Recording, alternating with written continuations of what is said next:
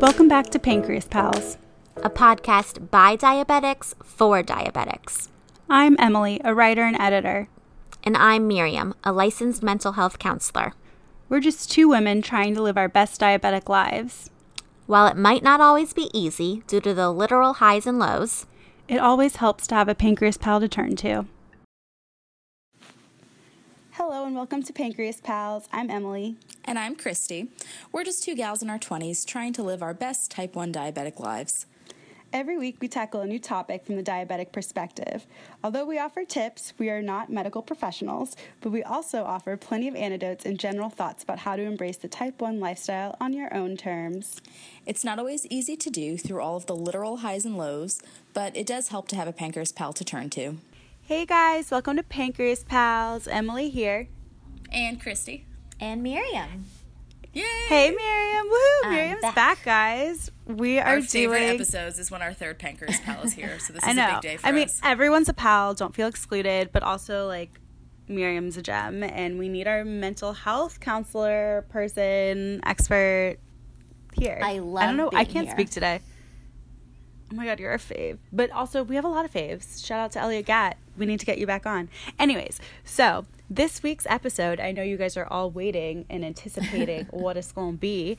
And we have just had so much success and outreach from all of our dating with diabetes stuff that I thought it would be really cool. Christy thought it too. Everyone's on the same page, hopefully. We think it would be really cool if we did an episode based on like the actual logistics of, you know, the fears and the anxieties of shooting up in front of someone if you're on MDI, like Christy, multiple daily injections. Or if you are changing your pump like me, or, you know, even finger pricking. Things make me anxious, so I know they got to make someone else anxious out there. And especially for those kiddos in high school who are listening, it's going to be okay. You're going to find yourself a nice significant other who will not pass out at the sight of blood, because really that's a big indicator of someone who can't handle diabetes. So Miriam, yes. Welcome. And thank Christy, you. I would love to hear your thoughts as well. Let's just get this ball rolling. When did you, I know, right? When did both of you, we're all obnoxiously in relationships, in Mazel Tov to Miriam because she's like an adult out of all of us. So well, I am quite she's old. Like probably, you are not old. Miriam is like in her 20s, just like the rest of us. So she's not old. I have been admiring we're all still young. your decorations because I know that you just moved in with your boyfriend a while ago. I've been looking at the decorations behind you. Decor. That's what I need in my life. Thank you. That kind of effortless decor. Yes, for those. This has nothing to do with diabetes. Screams. Thank you. It just looks great. Thank you. Maybe we'll post a picture of Miriam's wall and we'll put it up. That'll be a good plug for this week. So check out our Instagram at Pancreas_Pals. For those listening, we're all like Google Hangouting, so they see my background. Yeah. I feel like, hey, Google, want to sponsor us? We're big proponents of Google Hangout. Huge. Okay, so when did this question kind of goes out to Miriam because she's had it the longest. If you want to refresh everyone on how old you were when you were diagnosed, now would be the time. I was diagnosed when I was 6. So I was diagnosed in kindergarten. So it was interesting because I just go into my spiel. What kind of popped into my head as you were introducing this episode was I grew up in this school system where everyone knew each other. I mean, there was not a tiny school, but it's a small elementary school, so we all knew each other. Everyone kind of knew I had diabetes. I was diagnosed in kindergarten, and they would come to speak at my school to explain to all the other students what this meant. So it was never an issue growing up of having to explain it to people. Like, people just kind of knew that was a thing. But then going into middle school and high school, and I guess especially high school, as like you're introduced to other people and new social situations. And I got my first insulin pump when I was in middle school in 7th grade. All of a sudden, it's a lot more visible than it used to be. So even though people knew, you're still kind of naked. You don't have all these extra parts on you. So if you're just walking down the street, no one's going to say like, oh, she's got stuff attached to her. Not that they necessarily say that with a pump either, but sometimes they could. Like, there are situations in which you can see your CGM, you can see the insulin pump. So I think it kind of brought on a whole new way of living with diabetes when you have these things attached to you, and especially in high school when you're already insecure and so aware of your body, going through puberty and yeah, so many just issues with being a high schooler in general. So having this chronic illness that can have these things attached to you and that requires you to do things in public, it was just like a whole other level of insecurity and anxiety. I bet. And I think a lot of people can probably relate. Even though I grew up with these people who knew I had diabetes, I would get very insecure, mostly in high school, of checking my blood sugar in public. I think a lot of it was I didn't want to deal with it. I just wanted to be a normal high schooler. And a second part of it was every time you pull out your meter at a dinner table, if you're going out to dinner with friends, it's now a conversation. It's like, oh, you're opening yourself up to whatever comments they choose to make or jokes, I'm saying in quotation, they think are funny. Emphasis on they think are funny. Yeah, they. So I think it was just much easier to avoid it. And to not. It's dangerous. It's just dangerous, absolutely. But that's kind of the high schooler mindset. Yeah. But then, yeah, and that kind of goes into college as well, I think. But eventually you get comfortable enough that it's like, well, screw this. I care about myself. But it pops up all the time. There's times even, if I get a new job and having to do it for the first time in front of coworkers, like it's still not even dating specific, just social life it's specific. It's anxiety provoking. So that's my spiel. And Christy, we love your spiel. Thank you. I mean, I relate to an extent because, I've, plug for season 1, episode 1, take a listen to Christy and my diagnosis stories. Similar in being a little bit later in life, but Christy's was terrifying. So if you want a horror film, definitely go listen to that. She's made it, guys. That's what counts. Mm-hmm. But I remember sitting and having like a meal with a friend in the dining hall, like very, very recently after I was diagnosed, and I would be pricking my finger and he was like, do you have to do that at the table? And I was like, we're not friends anymore. I was like, I don't need this negativity. We are still friends, like, and I hope he understands what I mean when I say that, like, it took me aback in a way that made me realize he's a nice guy, but he wasn't exposed to it and he didn't understand, which is something that I find in dating. I've he was just a friend, but I've gone on dates with a number of guys that just don't understand, and my health comes first, as it should for everyone, especially those with type 1, and I'm not going to sit there and be nervous about, pricking my finger in front of you, because the truth is that's the beginning. That's going to happen every day. Yeah, so. I think the biggest evolution, with diabetes in my relationship, I used to not hide it on purpose. I think I've mentioned this before. Like, I've always been someone in my own apartment. I'll go into my room to test my blood sugar and take my insulin, more because, like, I keep all of my stuff in little, like, packs. Like, I don't feel the need to, like, bring that out just to then have to go put it back. But as Zach and I, shout out Zach, hello, as we have done more traveling and whatnot together, it's kind of necessary for him to know where I'm at. And I think he's gotten curious about what different numbers mean, because I know he knows the concept of what a high number is, and he knows the concept of what a low number is, but I think it's very easy to think about those things in terms of extremities. So I think the first couple of times I was like in the 80s, I think it was like, oh my god, that's really close to being low, but it's not low, and you can see that I'm fine. So you kind of have to get used to what the different numbers or understanding the difference between like a 180, which is like you might correct for, is different than like a 350, which you're going to feel like crap. Those are both technically high, depending on your range, but they're very different types of highs. So that is a good point. One is livable. Re-educate. One is like borderline FDA approved to an extent. Like you can be okay with that, and the other one is, oh no, you definitely need to correct. Exactly. So. Yeah, I think just letting him even look at my meter when I check my blood sugar, because a lot of times, like when I go home to New Jersey, I think, especially because I was diagnosed later, it is always good for my mom to like check in to see where I'm at when I'm physically there, because it's always been something she's been a little bit disconnected from. I did have, like, I was diagnosed before my senior year of high school, but that year was just such a learning curve that she never observed me for, like, a long period of time when I was in a good place, because I only, like, settled out of my honeymoon phase and really kind of got my stride in college. So when I come home, I think, you know, she is comfortable asking, like, oh, like, what's your number at? How are you feeling? Because a lot of times when I travel, I also get lows. So I think it's also her way of kind of, like, seeing what's going on there, which is fair. Because, you know, if I'm having a low in your household, you're allowed to know about that. But I think it's under my roof. Under my roof.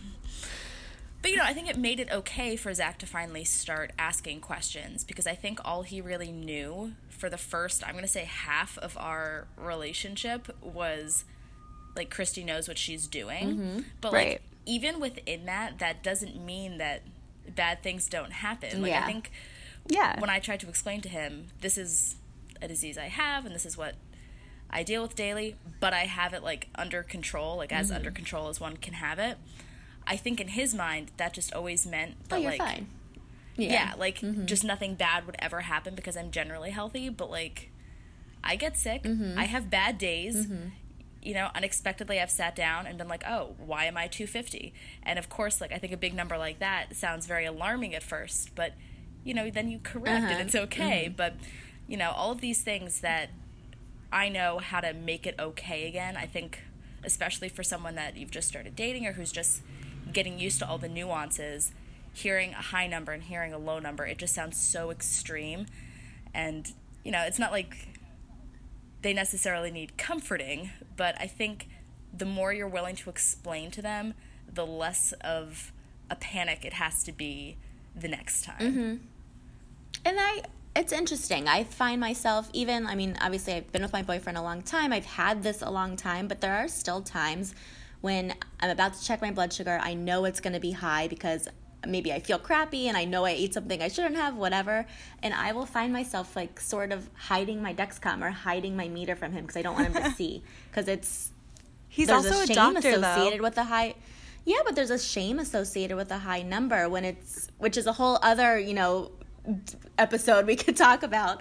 But there is, you get that weird sense of shame, like you should know better sort of feeling. And obviously he doesn't care, he understands it, he gets it, but it's like old habits die hard. That's the kind of thing you don't want people saying, like, oh, well, you know, why is that, or what could you do, or like, are you okay? It's like, I don't want the questions. I know it's high, I know why it's high, just like leave me alone.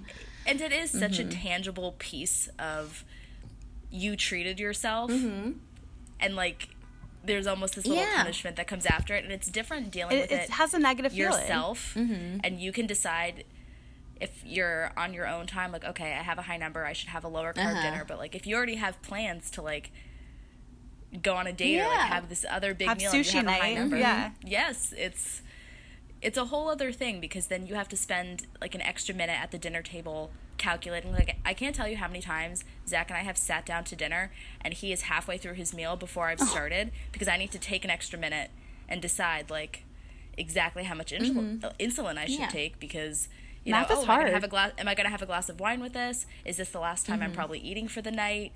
Like, I have to calculate all of those things before I inject. So he's probably, like, halfway through his burger when I've, like, taken my first bite. Or often I notice it's like they're like talking to you and you're totally zoned out because it's all you're thinking. I'm like doing the math in my head, I'm thinking, and then they're like asking me a question. I'm like, huh? What? Sorry, I was doing my own thing. It is. Yeah, it's a struggle. I mean, another thing to think about, though, Miriam and I are on the Dexcom, and Miriam, I don't know, I mean, I don't know if you ended up sharing with Steven. Did you?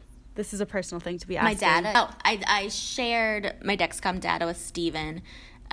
He ended up turning off the notifications for it, though, so he doesn't get, like, notified if something's wrong, but he likes to check in sometimes. What's the point? He just, like if he's if he's, like, overnight at the hospital, he says he'll check in every once in a while. That's true.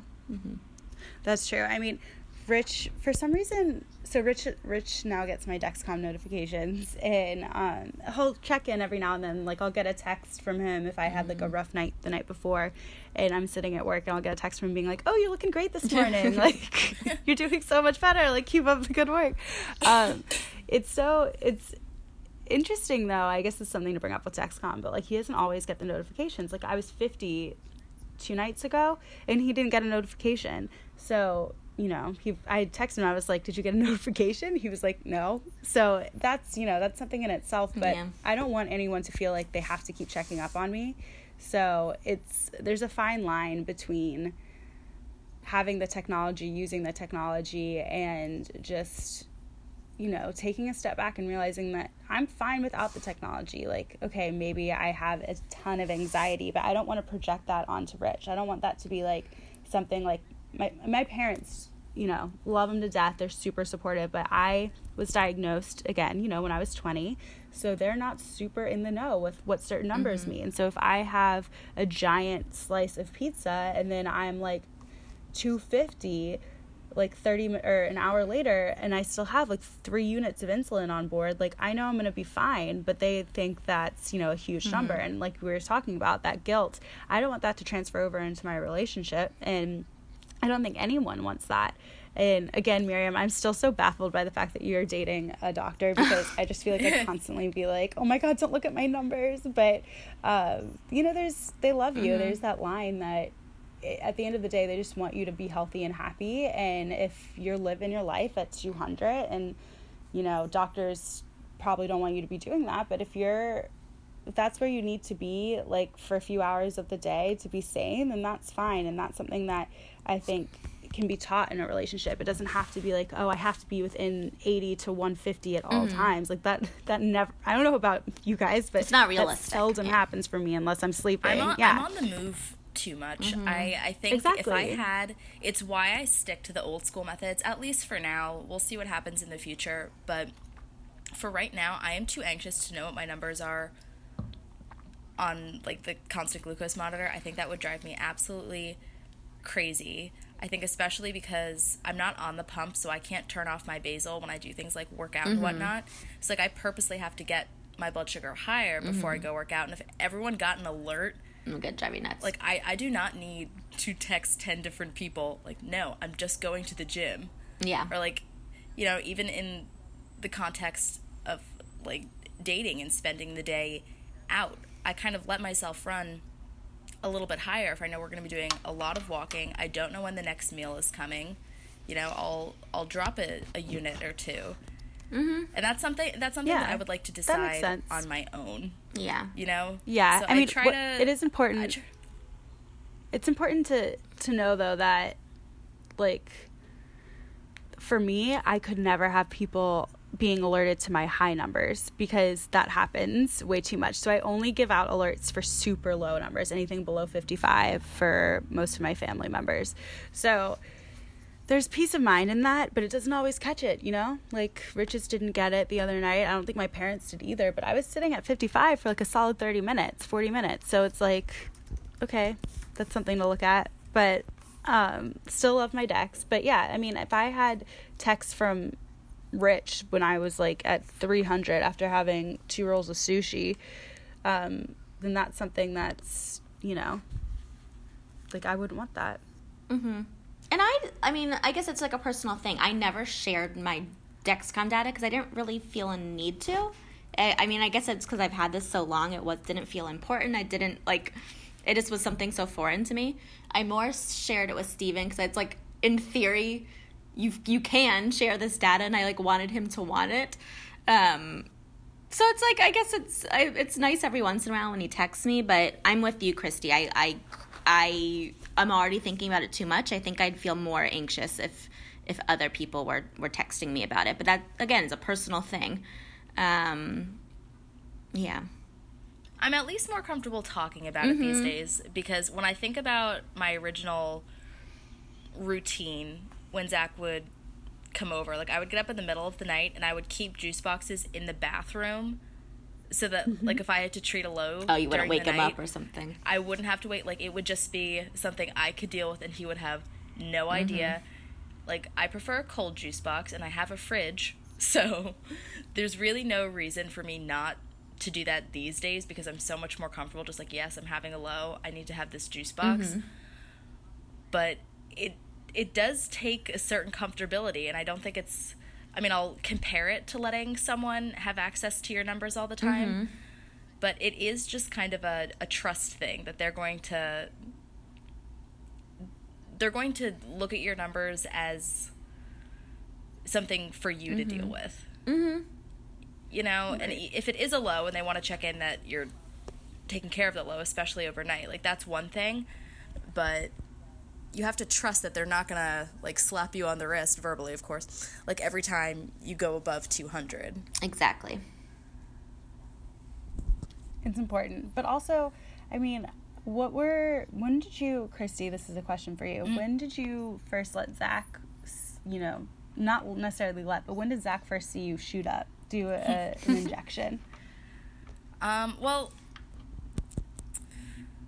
this is, like, a bad answer, but probably not until, like, a month in, because the first few times but that's hung because out, you go like, into your room to do a lot of stuff. I feel like I had mentioned it to him, but it wasn't something I discussed. Like, I think he saw my bracelet or something like that.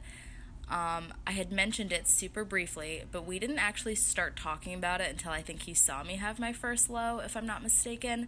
I mean, these days I really don't care, but it's crazy how long I went. I'm going to say I went like a month to a month and a half without him ever having seen me do a shot. Because like I said, I would just kind of like go in my room, take care of it, and come back out. I don't know what he thought I was doing that whole time. But it's also very easy, you know, when you're having like a formal date at a dinner table. Like, I was able to do everything just kind of under the table, very sly. So like I could inject in my thigh and I could test on my lap. And I don't know, kind of like Miriam has said, you do reach a point where something that is so a part of your day-to-day, it is exhausting to take the like little hiding steps, because it is more comfortable for me to do it on the table. And you know, then of course I remember one time I had just done a finger prick, and I guess I had gone like a little bit too deep into my finger, so my finger kept bleeding, and I didn't realize when I like went to get my water glass that like there was a streak of blood on it. Like, so you know, you can try to hide these things as best you can, but whether or not you're ready to disclose them, like, he was always going to see me have a low at some point. He was always going to like have to see my finger blood. So so you just felt like, I'll just wait till it happens and cross that bridge when we get there. Exactly. And I think we got there probably like a month and a half in. Like, he's always welcome to know my numbers these days, and I'm glad he's more comfortable to ask, and I think he's trying really hard to know what the numbers mean.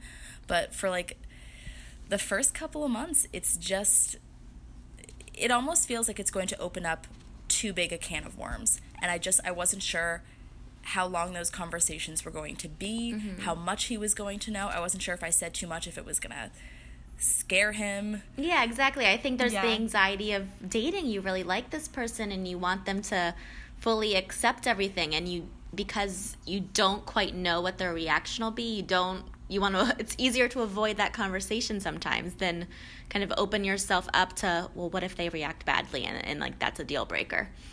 So, which has happened. That's happened to me before, and that's why I'm not dating that person, you know? I mean, sometimes you meet a lot of frogs before you meet someone that's the prince. That's a good person. The prince, for lack of a better word. Yeah, I think Rich it's is just no prince. He has a really nice flannel on. I feel like I need to stop referencing visual things that our listeners can't see. He does have a really nice flannel on. But I think really it's about finding that balance that, yes, this is our relationship, but this is still my disease. It's still it goes back to the burden episode, you know? Like, it's no one's burden, it's your own thing, and it goes back to everything we talked about in this episode. Really, it's the notifications, the checking at night, all that stuff. It's all your responsibility. Like, it's your disease, it's your body. No one knows your body better than you do. I mean, I've had doctors that say that to me. It's very It's true, and no one knows your psyche better than you do. So I can't sit here and tell you, oh, this is when you should disclose something. This is when you should, like, after this many weeks, you should feel comfortable changing your insulin pump in front of someone, or showing them your Dexcom, or showing them whatever. I think as long as you're confident in yourself and you're happy with yourself, it doesn't matter what other people think, how they react. And I think that's something that's so true and can really resonate in every part of your life, diabetes aside.